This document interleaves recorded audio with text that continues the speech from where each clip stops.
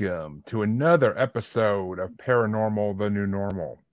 I am your host, as always, Jeremy, here trying to make the world seem a little more normal. Does it ever happen? No, no. But that's okay, because as always, I brought guests to try to help me accomplish this goal. And my guests today are Jen and Joe from the 222 Paranormal Podcast. I don't know if I say 222 or 222, but 222. That's good. but first things first, how you both doing tonight? I'm doing great. Doing wonderful. Doing great. I'm glad to hear Great it. to be on the show. I've seen a bunch of your shows, and they're really good. So, hey, I'm happy to be here. Well, glad I can get you on. Whenever I get a message from a paranormal investigating team, I'm always like, of course I want you on my show. Why wouldn't I? I love paranormal investigators. But Absolutely. so let me start this off, and you guys can answer in any order you want for this one, Yep. or for any of my questions, really. But what got you into the paranormal? Well, I'll start. I have always had a fascination for the paranormal ever since I was little. Like my dad back in the 70s would take me to the library and we get books on the Loch Ness Monster or Bigfoot. And I'd always be fascinated by ghosts and the show. Remember the show In Search of with Leonard Nimoy? Kind of sparked my journey. I always had a fascination for treasure hunting and mysteries. So as I got older, back in around 2008, 2009, I started ghost hunting. So going to some of the famously haunted locations such as Mansfield and, just different places around United States. Joe was at that time really getting into podcasting. And it was where podcasting was kind of emerging and coming out. And so Joe's like, you're really into ghost stuff. I'm like, yeah. And he's like, I'm into podcasting. Why don't we do about podcasting about the paranormal? I'm like, okay. So we just one day we just decided to do it and jumped right in. And 7 years later, going on our 8th season, we are still putting out a weekly show and still learning every single day something new about the paranormal. Oh, that's why I love this topic. You never stop learning. There's always Never. something new. I mean, even if it's just a theory that someone else has, like you're still learning because it's another idea put in your head, which I have a lot of those in my head right now for paranormal. So it's just constantly swirling up there, like what if? But right. And So- Joe, Yeah, and I was always into, like Jen said, the UFOs and space and that. And I actually had a shared death experience with my best friend Jackie that really propelled me into the paranormal and the ghosty. I shouldn't say the paranormal because it's all intertwined, but it really propelled me into finding out more about the afterlife and what actually happens after we die, because it was a pretty profound thing that happened to me. And I'm writing a book about it right now, and hopefully we'll do like a documentary about it also in the future. But yeah, I was had a best friend that passed away, and we actually had a shared death experience. So it's a long story, but it's really made me think of what happens after we die, and is there an afterlife? Do we still exist in some way and still be able to communicate with the living? And it really opened us up. And like Jen said, here we are going next month, I believe it is, or July, it'd be July. our season number 8 with over 350 some shows and only one repeat and not one missed week either. So that's that's pretty good. that's pretty impressive because I mean, life happens. Like Right. to put it plainly, life happens, and I mean, I record so many times a week just to make sure I always have stuff set to go in case something does happen to me. But and hi Valerie, sorry I didn't get your comment earlier, but hello, thank you for watching. But yeah, I mean, even when Joe had a stroke, we still did the show. Yep. Got the scars to prove it. Yep. But yeah, it's the show must go on no matter what. That's true. Exactly. But luckily we had some in the can. Yeah, for sure. So, But yeah, we've covered everything. Oh, sorry. Go ahead. oh no, go ahead. I want to hear this part. Go ahead. Oh, I was going to say we've covered everything from ghosts to Bigfoot to aliens to near-death experiences, after-death experiences. Our show that just came out 2 days ago was about soul transfer and what they call walk-ins, when a soul leaves the body and a new soul comes in and basically takes that body over. So it's pretty interesting. You have to link it in your show notes there so everybody can check it out. Yeah, I'll have to, because the only thing I could think of that compares to that in my head is Chucky. Yeah. Like the movie Chucky. Like that's the only thing I could think of. Like, I mean, I guess that kind of would. Mm-hmm. I mean, reincarnation in a way, I guess, would be soul transfer almost. But I think you're talking about more of like a Pretty much, takeover yeah, of the but body this than is like yeah. yeah. Yeah, I Like mean, you're does talking it about happen? takeover. How often does it happen? Mm-hmm. Mhm. Or Well, I mean, Yeah, we were talking. We lost Joe. Well, anyways, one of the things that we were talking about is like, you ever felt like you woke up and you have a fresh start, like, or you just get to the point where it's like you got to make a change now, and like everything completely changes, or people that have had transplants, all of a sudden that they're feeling the likes, or the have a certain penance for maybe the foods that the person who they got the transplant from, all of a sudden they take on some of their mannerisms. So there's a lot of different aspects of the soul transfer. So we thought it was a really fascinating topic, and so we lamented on that this week. yeah, it is an interesting topic. And hey, Isaac, glad to see you Hi, watching. Isaac. But I mean, yes, I mean, so I don't know, soul transfer. I mean, it almost makes me think of like demons. It makes me think of like a demon Mhm. taking over a body type of thing, or Sure. maybe even an angel. Maybe even an angel, because angels supposedly Okay. can do that too. I mean, but Well, I, part of it is a lot of times that happens when you're in a very tumultuous emotional state, right? When your barriers are down, or you may be suffering from like depression or anxiety. It's very easy for those type of entities to come in and maybe do an oppression, or a possession, or you know I had that experience after I ghost hunted at a haunted prison. I was not myself. Like, it took about 2 weeks after I was there, and just started feeling really weird and feel like myself. Felt like there was something inside me just pulling myself down. I couldn't even explain it. And so Joe and I went to a conference. We were doing a paranormal conference, and this Native American shaman walked up to me, and he's like, "You have an attachment." And I'm like, "Yeah." And he's like, "I got to break that for you." So he did some cleansing and prayers, and it was like instantly it was gone. I felt like myself again. It was the most bizarre thing. I can't explain it. interesting. I mean, Mhm. I mean, I've been down the dumps, as they say, but I don't think I've ever had something attached to me per se. I mean, but I don't know. The paranormal world doesn't like to interact with me, from what I've seen.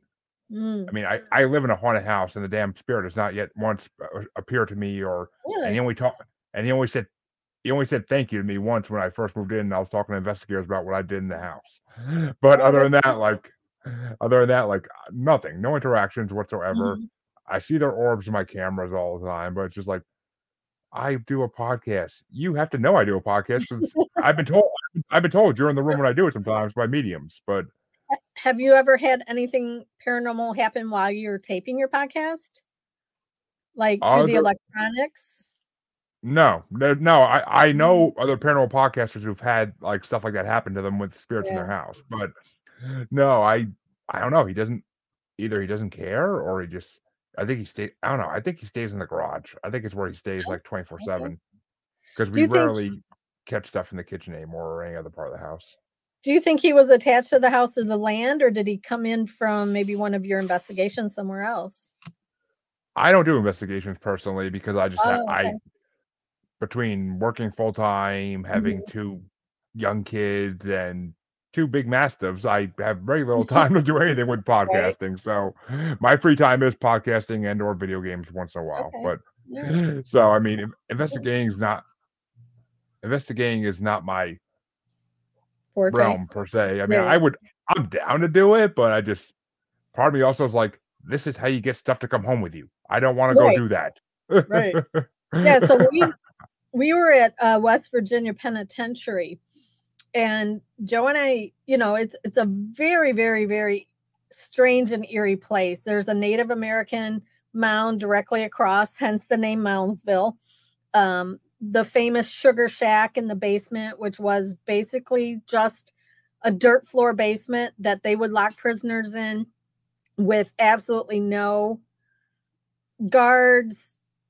It was a free for all. So there was a lot of dark negative energy. And I think that's where I picked up my attachment from, because after Joe and I left, we didn't do any cleansing or tell the spirits to stay there because we were so tired from the investigation, because it went all night long, that we just wanted to get back to the hotel and sleep, because it was a very long night.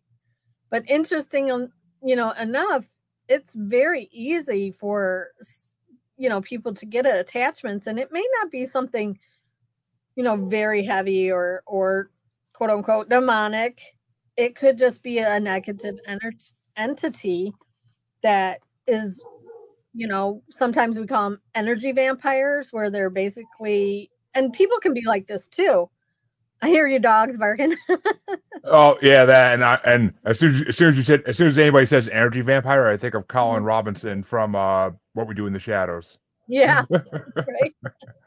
But Uh, it's just very easy for somebody who's susceptible to pick up these attachments, and you have to be very clear to the entities to tell them to stay where they are. They can't come home with you. They can't attach to you. I've had multiple encounters here in my house. So I bought this house 17 years ago. It's over 100 years old. I'm in my basement right now, and this is my sale closet over here. I sell, thrift, and sell online. But okay. upstairs, I've had full body apparitions. I've had dark shadow figures like go right in between Joe and I. We were standing there talking one day, and this shadow just moved right between us, and it was solid.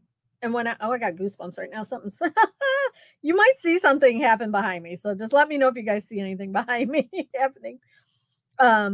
But I've heard whistles in the house. I've heard other people have whistles. I feel energy all the time. Sometimes I think at first when my dad passed away, I could feel his and sense him here. I haven't sensed him here in a long time. But I had a team come in that I work closely with, and they investigated the house, and they found multiple spirits here. The place that I'm at is called the 5 Points area. And back, 200 years ago, this area was called the Great Black Swamp. So Toledo, off of Lake Erie, I'm in Toledo, Ohio, by the way, was a giant swamp. It was like 20,000 acres worth of swamp, and it was Native American land, and they would not go into the swamp because of the negative spirits. The area that I'm in was a path or a route where they traveled. There's a meeting point probably 2 miles from my house, where the Hopewell and the Adena would meet, and they would have I don't know the exact word for it, but they would come together. They would do trading. There was a natural spring there, and the well's still there. And so this main area where I'm at is like a corridor for spirits. There's, we have limestone. I'm around a lot of water. There's a lot of railroad tracks. There's a lot of things that conduct energy through here. So I have this team come in, and there's spirits that kind of come through this lane, I guess you would say, and they kind of stop off at like different areas or houses around here. So I had this really interesting spirit in my house, and I don't think he's here now, but he was making his presence known. He was a young man that in the 80s, himself and his pregnant girlfriend were murdered at a Burger King not far from my house. Well, I don't know how, if he was just coming down the corridor or how, maybe he sensed a beacon of like, there's somebody who can hear me or see me. He ended up at my house. And, when my friend was telling me this is what I'm picking up on, we were doing an investigation in my bedroom upstairs, and all of a sudden I got really, really lightheaded. I fell back against the wall and I slid down the floor. It took all my energy out. And this young man who was killed, was coming through and saying, like, I just kind of want to be remembered and recognized. And so after we did the investigation, I went and started doing some digging because I wanted to find out if this was, truly something that did happen. And back in the 80s, his name was Angel. He was murdered with his pregnant girlfriend at the Burger King, like a mile from my house. So it was just really interesting area. I've had other psychic mediums tell me that there's 2 females, a male spirit here, a couple dogs and cats, which I never see, but they don't want to be recognized. They just want to be here, which is fine. I don't care, as long as you're not like scaring me in the middle of the night, which I've had things wake me up in the middle of the night several times. I don't mind that they're here as long as they're not scary to me. Yeah, it makes sense. And I just want to say real fast, hello Isla, hello Charles. Glad to have you guys watching. Some of my normal watchers every once in a while, but awesome. Where you live kind of reminds me of where my wife is originally from, down by the Bridgewater Triangle. Like, okay. a lot of similarities there. Like, same thing with the swamp and Native Americans not wanting to go in to the Huckamuck Swamp because it's an evil place. And but yeah, yet they made it more evil because they cursed the land when the white men were killing them out. But and it's really interesting because from the podcast, we found out so much information just about the area that we're in. Now, that part of the swamp, back in the early 1900s, they were building a bridge over the Maumee River. So the Maumee River is like the main tributary that comes from Lake Erie or goes out into Lake Erie. So it's like comes from the St. Joe River. It's tied to the Mississippi, all the rivers kind of tie together. When they were building this bridge called the High Level Bridge that goes over this river that cuts through our town, they found giant skeletons in mounds that were along the river banks, which is really interesting because, there's so much local legend that the Native Americans wouldn't go in the swamp. They're afraid of the spirits that were in there. So when they were building this in the early 1900s, they found these giant giant skeletons. The skulls had double rows of jaws, teeth.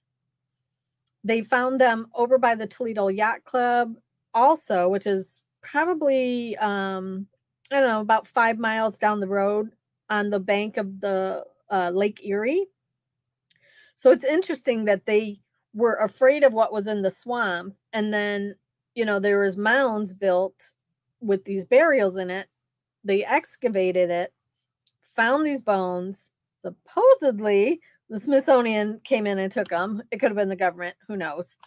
It was the government. I'm sure. Like they love to take giant skeletons, like they used to love to. And it's so interesting because Ohio, if you go and you research giant skeletons in Ohio, you will find all of these old newspaper articles back from the early or late 1800s into the early 1900s in Tiffin, Ohio, Toledo, Ohio, Bowling Green, Ohio, all of these towns in and around our area and the Great Lakes. And if you research further, the amount of burial mounds in the state of Ohio, there's over 2,000 documented mounds, possibly more, but some of them just get destroyed, right? Like, people move in and they clear the land. And we have a very famous one called the Serpent Mound, which is kind of in the middle of Ohio. And it is, if you ever look it up, it's a huge park, and these mounds are giant. I mean, like, you can walk into the main circle area. They don't let you go on top of the mounds, but they've excavated them, and they found that the Native Americans had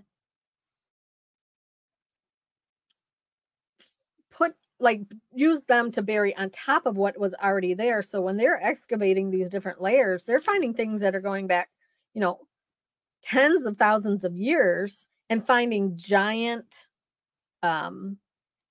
weaponry and giant jewelry. I mean, things that would a normal person, like, I think most of us in America aren't, over 6 foot. But, these things were made for 7 to 8 to 9 to 10 foot people.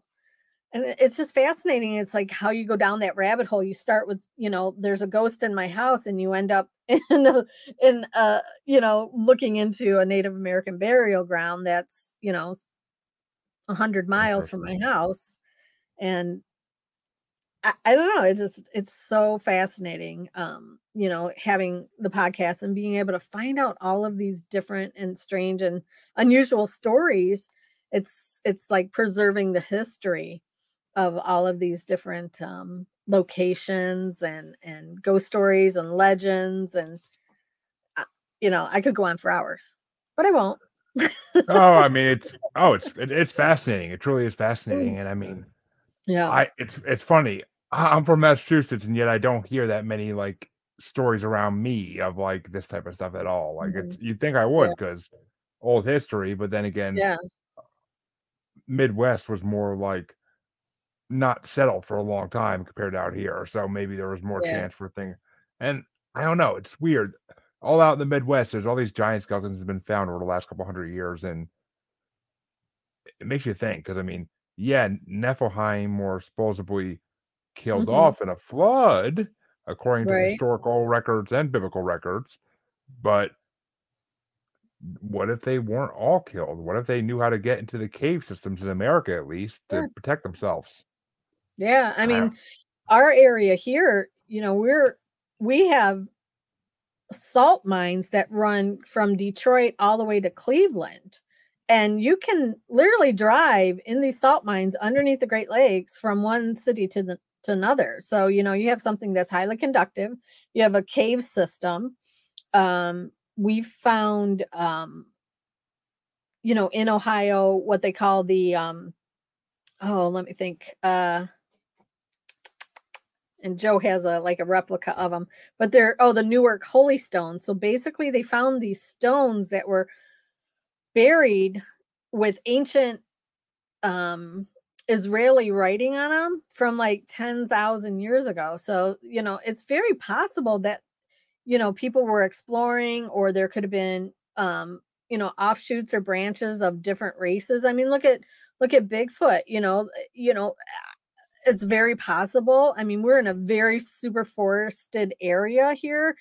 Michigan, Ohio, Pennsylvania. You don't realize how much forest is there and how much is unexplored. It's very possible that there could have been little clusters of, different races of giants, or, Sasquatches or Bigfoots, that have been undetected for so long. Now, do I think there's still the Nephilim alive? I don't think so. I think we would have discovered it. There may be one or two little clans. I mean, there is reports of them being in caves in Iran or one of those Middle Eastern countries that they had soldiers battled them. I was gonna say, like, supposedly Iraqian or Iran soldiers killed a giant not long ago. So I mean, Yeah, which my question is now is where the hell's the body? But I'm sure the we'll government never see swooped it. in. The men in black swooped in and took that one, whatever, as they're called nowadays, khaki men. But they swept right in and took that one out. But I mean, it's just, and I'm pretty sure I heard a story about a giant being photographed on top of a mountain in Canada. Yeah. So I mean, do giants still exist? I mean, if they do, they're very endangered. That's all I can say. Yeah. If they still exist, they're not. I mean, you're not going to roam into the woods and come across a village of giants. Like, it's just not going to happen. Like out of a fairy tale or something. Like, it's not going to. But is there a few lone ones here and there that live in the woods? Maybe. And we don't know what their lifespan is. You know, they could have a 200-year lifespan, or, you know, their reproductive gestation could be, 2 years. So maybe they have a 200-year or 300-year lifespan. We don't know. It's kind of like the whole Bigfoot theory is like, there could be small clusters. There could be, protected, but I look at so much information about the Native Americans who, have had sightings or have dealings, with what they call the wild man or the wild beast on their reservations. They leave them be. They leave them at peace. They try, if they have to interact, it's very rare, but I mean, it's very possible to have these little subsets or little clans, here and there. They travel, they follow the food source or the water source. So it's possible that they are constantly moving, just like any, pack of, say, wild gorillas or great apes. I mean, it's just 150 years ago they found a new species. Yes. So, Yes. it's very possible. I mean, I am a huge believer that Bigfoot is Gigantopithecus, and that it was just left over from the caveman era, and it's just been around. I mean, humans were killing it, and that's what people thought happened to it, is that humans killed it out. So I've always been a big believer that that's just what they are. They grew hair because they're living in the wild, and they evolved to grow hair. And I mean, or they always did. Who knows? I mean, we've only seen drawings. We haven't seen, not like we're gonna get pictures from that far back, or a body even. But besides skeletons, but I mean, it's just, I think it's what it is. Could they be extraterrestrial in origin? Maybe. I have a theory. That ties into as well. But I mean, I don't like when people say, like, oh, they're ultra terrestrial, which they come from other dimensions. I can't buy into that. I just can't. I mean, people have killed them in the past, unfortunately. People have seen them move, and I mean, and it's not like they leave. Like, if you see one in your backyard, 10 to 1, you're going to see it again at some point. It may not be right away, but you'll see it come around again at some point. It's not just hopping in and out the dimensions like, oh, forgot these foods over here, I'm gonna go take those. But no, I mean, it's just, I mean, it's, there's, did you ever hear the famous case of the when Mount St. Helen erupted? I don't know if you're old enough to remember that. I am, because I'm 52. But I think I know what you're gonna say. I think I know what you're gonna say. I think I have heard it, but for our listeners, we can always go back to it one more time. Yeah. So, a famous story or legend was that there was a clan of Sasquatches living on Mount St. Helen, and when it erupted, the army went in and removed all of the carcasses or bodies. And one of the young men who was in the army at the time was told never to talk about it. You will, forget what you see. But he did tell a story eventually, like 40 years later, that there was, this clan living up there. They knew they were up there. And when the explosion happened, that they had to go up and retrieve the bodies, and they took them away to someplace unknown, probably for research or whatever it is. Dissection. Yeah. Yeah. Yeah. So I mean, people don't understand how much vastness there is in the United States that hasn't even been tracked through or discovered. Like Joe and I, this is really interesting. Joe and I went to this place in Pennsylvania called the Black Cross. So it's this way out of the way area. We were coming from a ghost hunt or paranormal convention. I can't even remember because we travel through there all the time. And we stopped at this place called the Black Cross. Now, this is a, one of those like historical markers that you see on the side of the road or maybe back, in different places.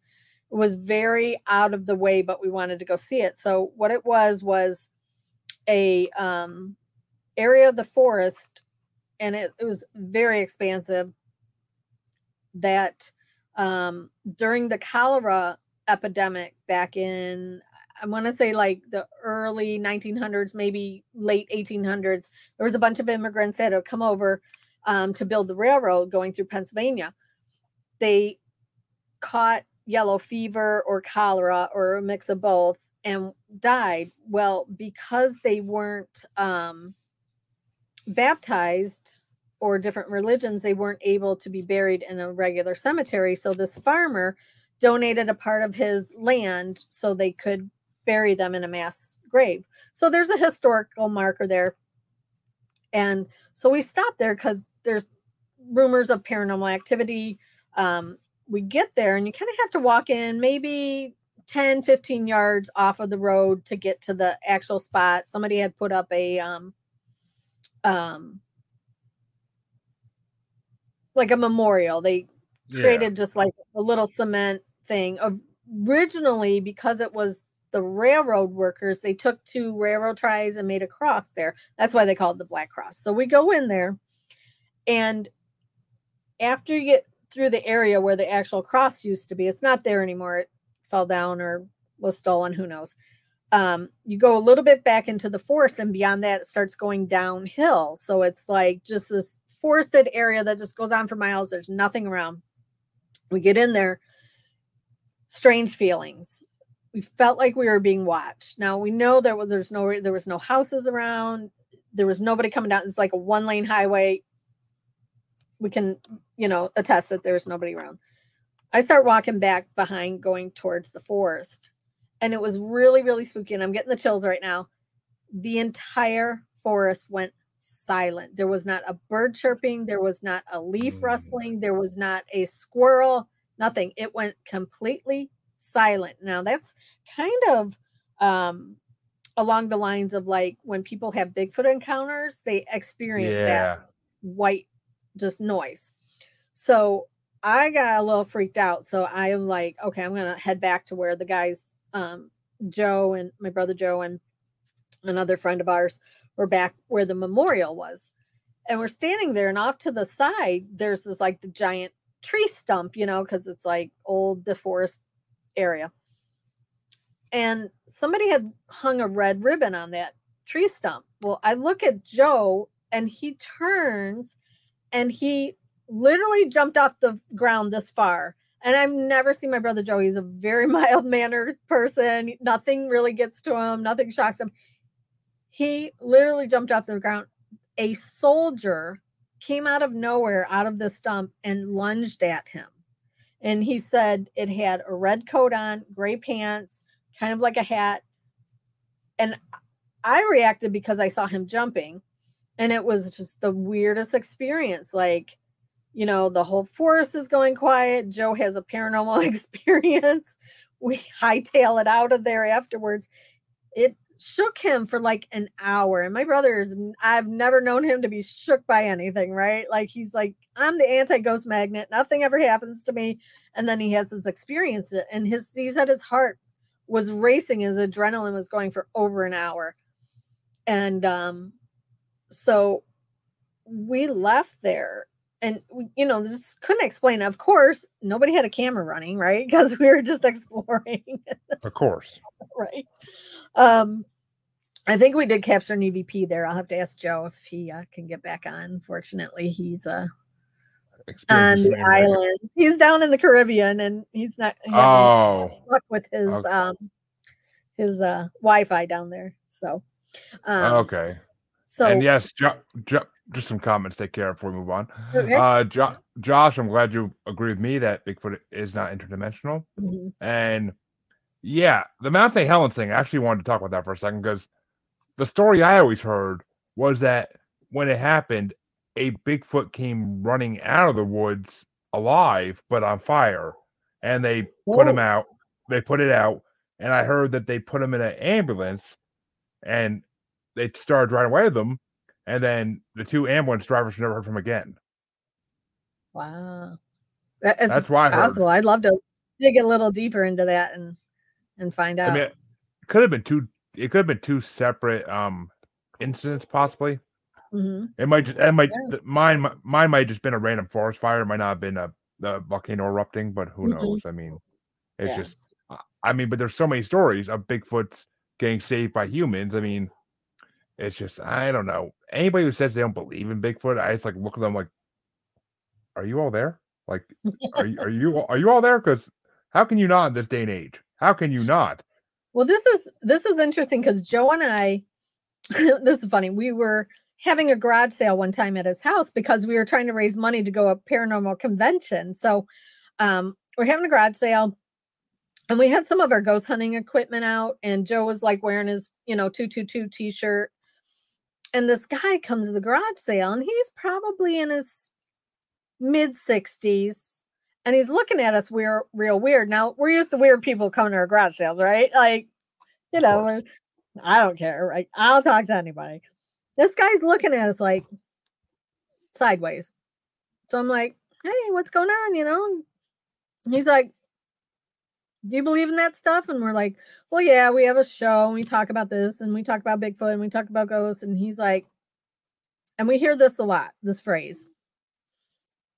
I've never told anybody this, but, I was like, oh, here it comes. He said that back in the 70s when he was a teenager, he was in Lambertville, Michigan, which is just over the Ohio border from us. That's probably 3-4 miles from where from Joe's house on the Michigan-Ohio border. And he said at the time it was very forested. There wasn't like the developments like there is now, but they were in the woods and they encountered a Bigfoot. And he said that it was him and his buddy, and they stopped and they were so frightened. The one kid went catatonic. He couldn't move. So the guy who was telling us the story took off running, was running, thought his buddy was behind him, and he wasn't. So he got scared. So he went back. And when he went back, the kid was frozen in place. He could not move. He was absolutely terrified. So he shook him, and finally the kid came to. And they ran out of there. And he said that kid never, ever talked to him again. And he never heard from him again. And he just didn't know what happened. And he's like, I have never told anybody this story.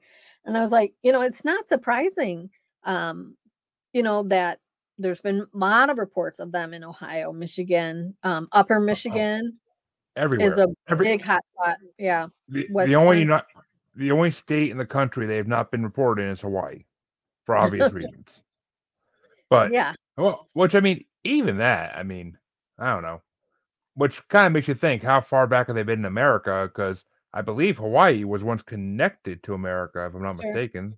Yeah. I think, or it might have been connected to Japan. I don't really know how that worked, but I think all the lands were connected at one point. Well, yeah, I mean Pangea. I mean, but so they had to evolve.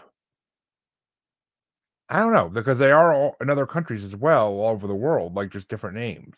So I don't know. It's one of those things where I can sit here pondering it for hours. And thank you, Josh. I appreciate you sharing out the feed.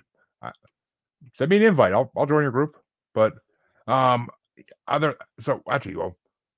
good transitioning point, because you just said it. You're right next to Michigan, and you're actually pretty close to Wisconsin too. So, what do you think about dogmen? I kind of go back and forth with dogmen. I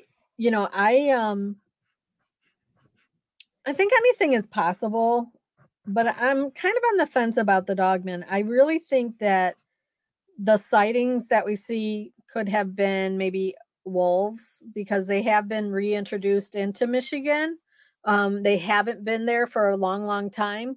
But then I have a friend who had a terrifying dogman experience when her and her husband lived in Kentucky. They were he was in the Army, and they were living in a trailer, and they were on their show. So if anybody wants to listen to the story, just look up Black Swamp Paranormal 222.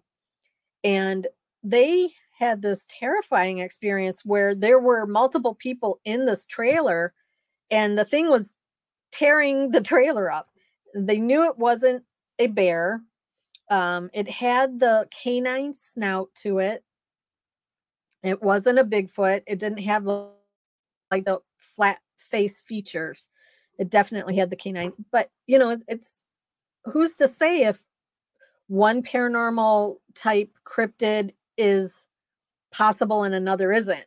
Because if you're a believer, you're going to believe in the possibility of anything, Exactly. whether it's an elemental or a cryptid or a spirit or a poltergeist. Yeah. Oh, and Josh answered my question for me, by the way. He says Florida was part of Africa, and he believes Hawaii was part of Japan. Okay. So Yep. that makes sense to some. Yeah, Mhm. yeah. Florida was connected to Africa at one point because that's, and then when it split apart, it stuck to the United States. But Yeah. but I mean, yeah. See, the thing with Dogman is, and it's one of my favorite. It's one of my top 2 cryptids, so I had to bring it up always. But I've heard so many stories from. I had DA Roberts of the North America Dogman Patrol Mm-hmm. on my on here a couple months ago, maybe 6 months ago now. But actually, no, it hasn't been that long. But and like the stories he tells about being in Wisconsin up at the Land Between the Lakes and Yeah.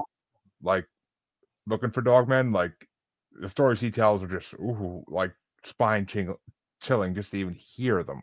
Like I could imagine going up there looking for that, because that one's got so many stories of murdering people up there. It's not even funny. Like it's just, Well, it's a predatory animal versus where a Bigfoot isn't very interested in killing and eating humans, where a canine, that would be part of their diet, basically anything, you know, red-blooded meat. yeah, exactly. I mean, Nibble on me. and if you said if you go to the northern part of Land Between the Lakes, there's no roadkill. You see no roadkill on the side of the road. You see the forest is absolutely silent all day, every Yeah. day. Like Mhm. it's something's living there, and it's not, and like animals are smart enough to stay away from that part of the island. So Yeah. I Well, don't know. it's interesting too because they have such a keen sense. You know, I'm sure their senses are way more advanced than ours. Their sense of hearing, their sense of smell. They're probably using some kind of infrasound, like a tiger would. You know, or a moose. They could be right next to you. You would never know it. Exactly. Oh, I mean, and they move with, from what I've heard. I mean, I've heard there's 2 different types of dogmen, and there's 2 different types of Bigfoot, like different species almost. And one Bigfoot species is a little aggressive towards humans, while the other one is docile, the one we all know about. Yeah. As far as the dogmen go, there's one that was more curious about humans and doesn't really outright attack them, and may try to bluff you and may try to mess with you, but it's not going to straight out just attack you. But the other one, yeah, the other one's the one you don't want to run into in the middle of the woods Right. at any time of the day. But they're going to be territorial. oh They're yeah, going to be predatory, right? They're always looking for food stores. It was interesting. The very first paranormal convention I went to was a Dogman convention in Defiance, Ohio. And it was fascinating because I was like, there was a sighting in Defiance, which is probably about an hour drive from where I live here in Toledo. And, it was very, I expected it to be, I guess a little campy or hokey, but it wasn't. It was very scientific base. One of the speakers was Ken Gerhardt, who actually came and was at the convention I put on here in Toledo, the Toledo Bigfoot and Paranormal Convention. And he touched a little bit on it in his speech, but, just really fascinating how, the reports, the sightings, trying to mix it in with maybe, some kind of like hybrid of like a dire wolf. Possible. I mean, but You they're know. intelligent from what I've been told. They're intelligent. Hello, Hannah and Nikki. Thank you for watching. Hey, But guys. I mean, I don't know. To me, dogmen kind of have to exist because I always go back to the cave systems. The cave systems on the East Coast, the West Coast, and even in the Midwest, there's some as well. Like, why wouldn't there be creatures in these caves that live there? Because no human has walked through these caves completely, except for Native Americans hundreds and hundreds of years ago on spiritual journeys. So, and they weren't exactly going to tell the white men, "Oh, don't go in there." They're probably hoping we go in there. But I mean, Send us in I there. mean, I don't know. I mean, I could see Bigfoot clans living in there. I could see dogmen families living in there, or dogmen packs, I guess be the right terminology. But Sure. I don't know. It's just, it's hard because I had. All right, well, put it this way: I had a guest on my show, like the third guest or fourth guest I had. He was in the army, and one of his troop mates was from New Orleans, and they were over in Egypt serving, and he saw a statue of Anubis, and his troop mates started freaking the hell out, like what the hell is that? Like what is that? And they're like, that's a statue of an ancient Egyptian god, and he's like, no, he's like, I've seen that thing twice in my backyard when I was a kid growing up. Which the Rougarou. The Rougarou, yep. New Orleans is Rougarou country, so I mean, I don't know. It's just, I don't know. Either there's wild dogs that evolved over time and got smarter and could run on two legs for a long period of time, or I don't know. I mean, the possibilities are just endless, and that's what I love about dogmen and the amount of sightings and everything I've heard of. Just, I mean, the Beast of Bray Road to begin with, like that's what got me into dogmen is the Beast of Bray Road. But see, I gotta start going to these conventions. That's the biggest thing is I don't go to conventions at all. It's amazing because everybody is, really, really open-minded. It's not judgmental. I learned so much every time I go to, and I've been to hundreds of conventions. I've vended it from one coast to the other. I always learn something new every time I go to a convention. We're always interviewing somebody. Everybody has a theory. Everybody has maybe a little piece of evidence that they want to share. And it's fascinating because, you can look online, but really hearing somebody's firsthand experience, it's just amazing. Like, well, that's what got me into, that's what got me back into the paranormal like 5-6 years ago, because I got out of it for a long time. I grew up loving it as a kid, and I got out of it for years because life got in the way, trying to find your soulmate and all that got in the way, but and trying to survive in the world. But a podcast I came across, Monsters Among Us by Derek Hayes. Yep. That got me back into the paranormal, hearing people's voices when they tell their own tales of encounters and hearing the terror in their voices as they're talking about something that happened years or months ago. It's just, oh my God, like how can you not believe hearing these people talk? Like how can anyone not believe hearing these people talk? I mean, yeah, some of them sound a little made up, but he does a good job of like weeding out the ones that are obviously fake. So sure. Yeah.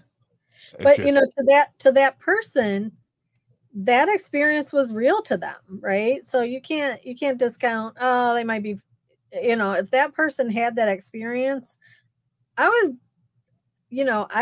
try not to be judgmental, and I try not to be like, I guess crazy's wearing tinfoil on his head.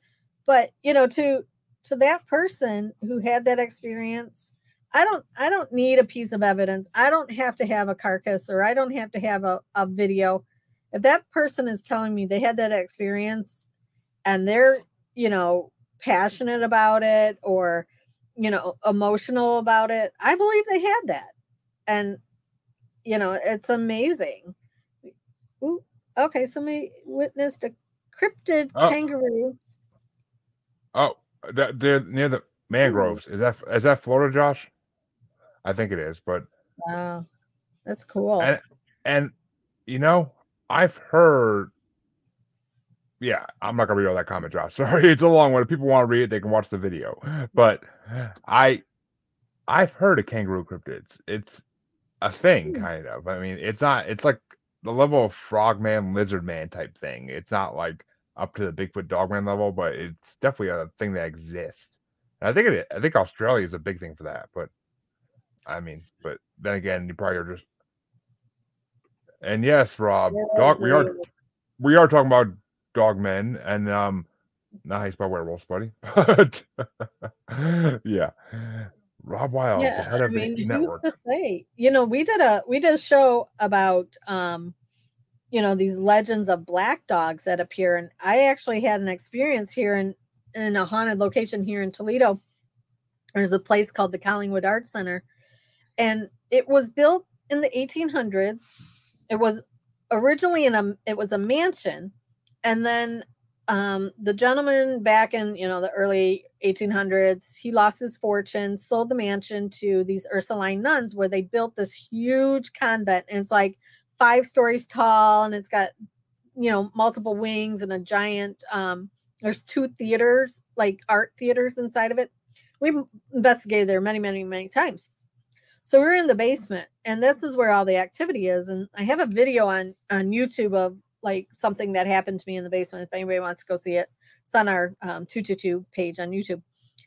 And we were down there, and we were seeing these shadow figures, and they were moving around, kind of like humanoid, and then it morphed into like a dog shape, and it was the strangest thing I ever seen in my life. I can't even explain it. I thought I was like going cuckoo, but you know, I mean, it's very possible that, you know, who's to say that things aren't manifesting? You know, I like mean, it's funny. You're not the first person on my show to talk about black dogs, or I think are they called shags or sheks? I forget what they're called. Shucks. Like Shucks. That's what it is. Yeah, SHUCK or something along that lines. shucks. Yeah, shucks. Yeah, But but you know, it we've seems like they're tied though to religion. They're always tied to places that had ties in religion. And I mean, like, I had an investigator from the UK on here, Waza. He has a picture of him at this church where supposedly in the 1800s a hellhound or shuck, like, actually the paw print is still on the wooden door to this day that it left. Yeah. So why that legend came about is that when a church would create a new cemetery next to the church, they would always sacrifice a black dog and bury it on the property, because they wanted the first spirit or ghost of that cemetery to be the watchdog for the rest of the spirits. So it started in Germany. They would sacrifice a black dog, and so that's kind of how the legend came about, that, you know, people would see these black dogs in cemeteries guarding at night. I don't know if you've ever heard of this story. I got a good one for you here. So there's a place in Erie, Pennsylvania called the Erie Cemetery.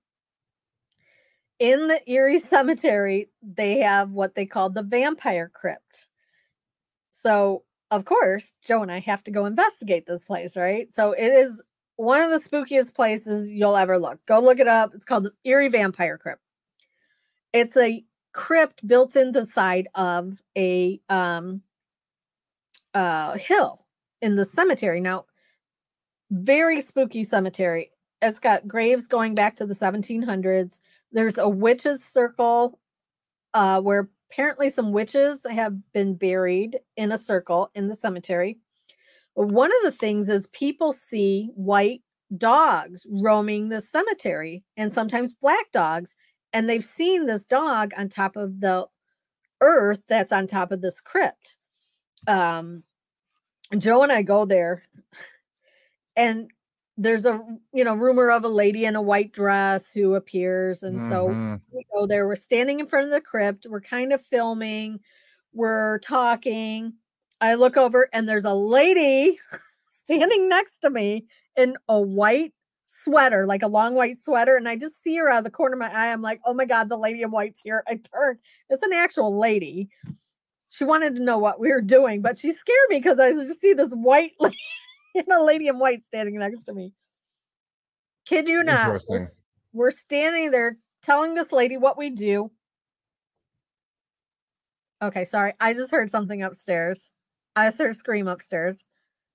Maybe you guys will catch it. My house is haunted by the way. So I heard something.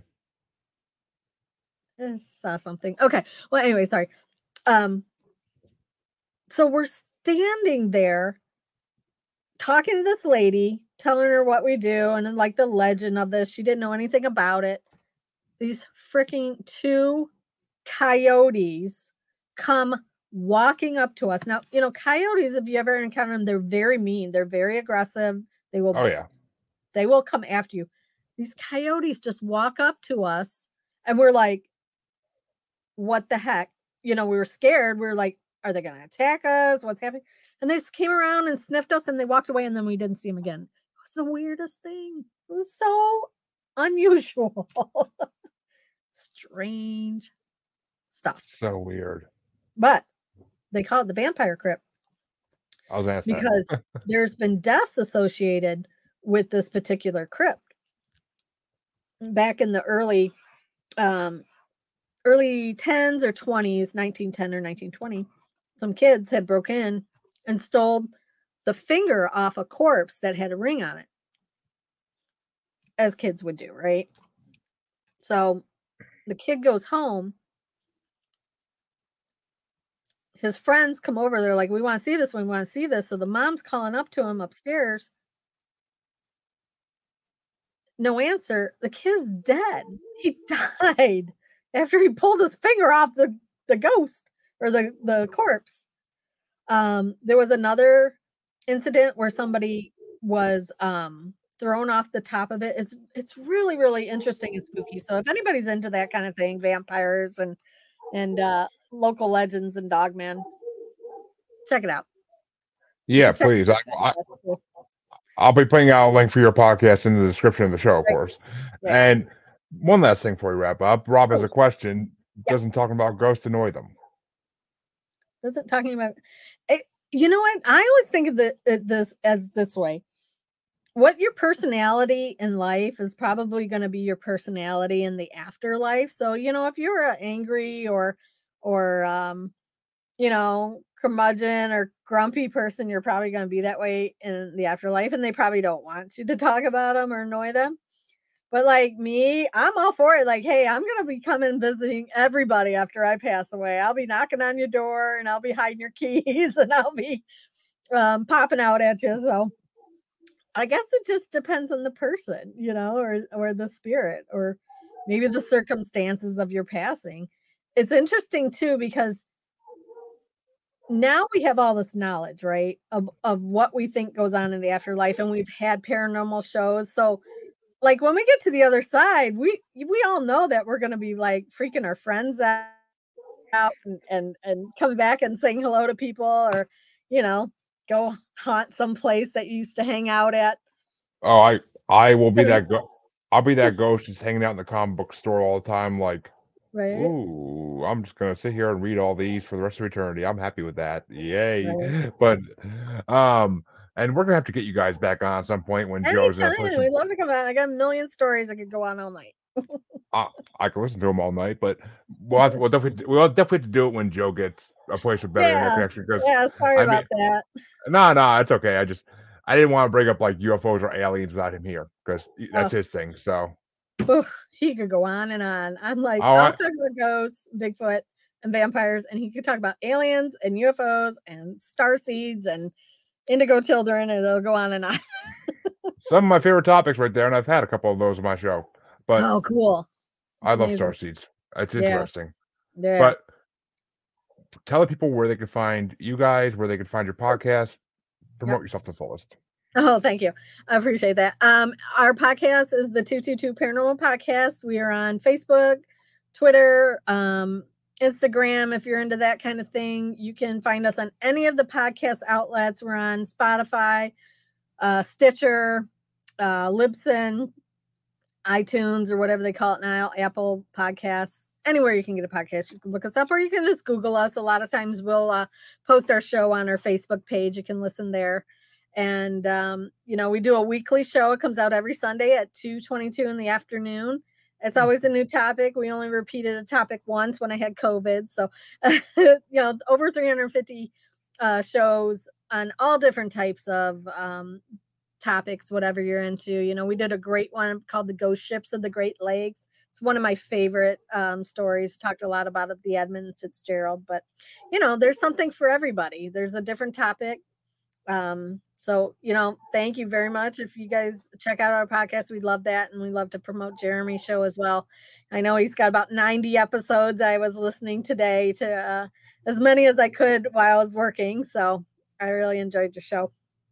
Is there 90? I mean, actually, yeah. The last time I was on Apple and I saw a count, it was or on Good Pods and I saw a count, it was like 70 something. So that's possible. I think you're up to 90 now. Woohoo! I gotta make a big deal when it hits 100. But you gotta catch up with us, right? May take a few years, but we'll see. Okay, but cool. And we'll definitely have you guys back on because when you mentioned the Great Lakes, I thought of another topic we didn't get to, but I want to get to sometime. But okay, yeah, for sure. I'll tell you after we go off the air. But of course, all my listeners know you can find me on Facebook as Jeremy Bryant, as Paranormal New Normal / Maniacal Music Musings Podcasts with an S group. You can find me on Twitter and the Gram as @Juggalo Bastard. You can find me on TikTok as @Juggalo Bastard Podcast. And you can find me on YouTube just by searching Paranormal New Normal, where this is streaming. And if you're on YouTube, be sure to subscribe and like. And if you're listening on Spotify or any other podcatcher, subscribe and like. Please, and thank you. But until next time, I appreciate everybody that came and watched us, and I appreciate all those that listened to this. And of course, I appreciate Jen and Joe for coming on. Yeah, Joe, really enjoyed it. Thank you so much. Joe, if you hear this someday, hopefully we can get you both back on when you could be here, because I want to talk I want to talk UFOs with you, buddy. So we're going. But thank you, everybody, and all right, guys.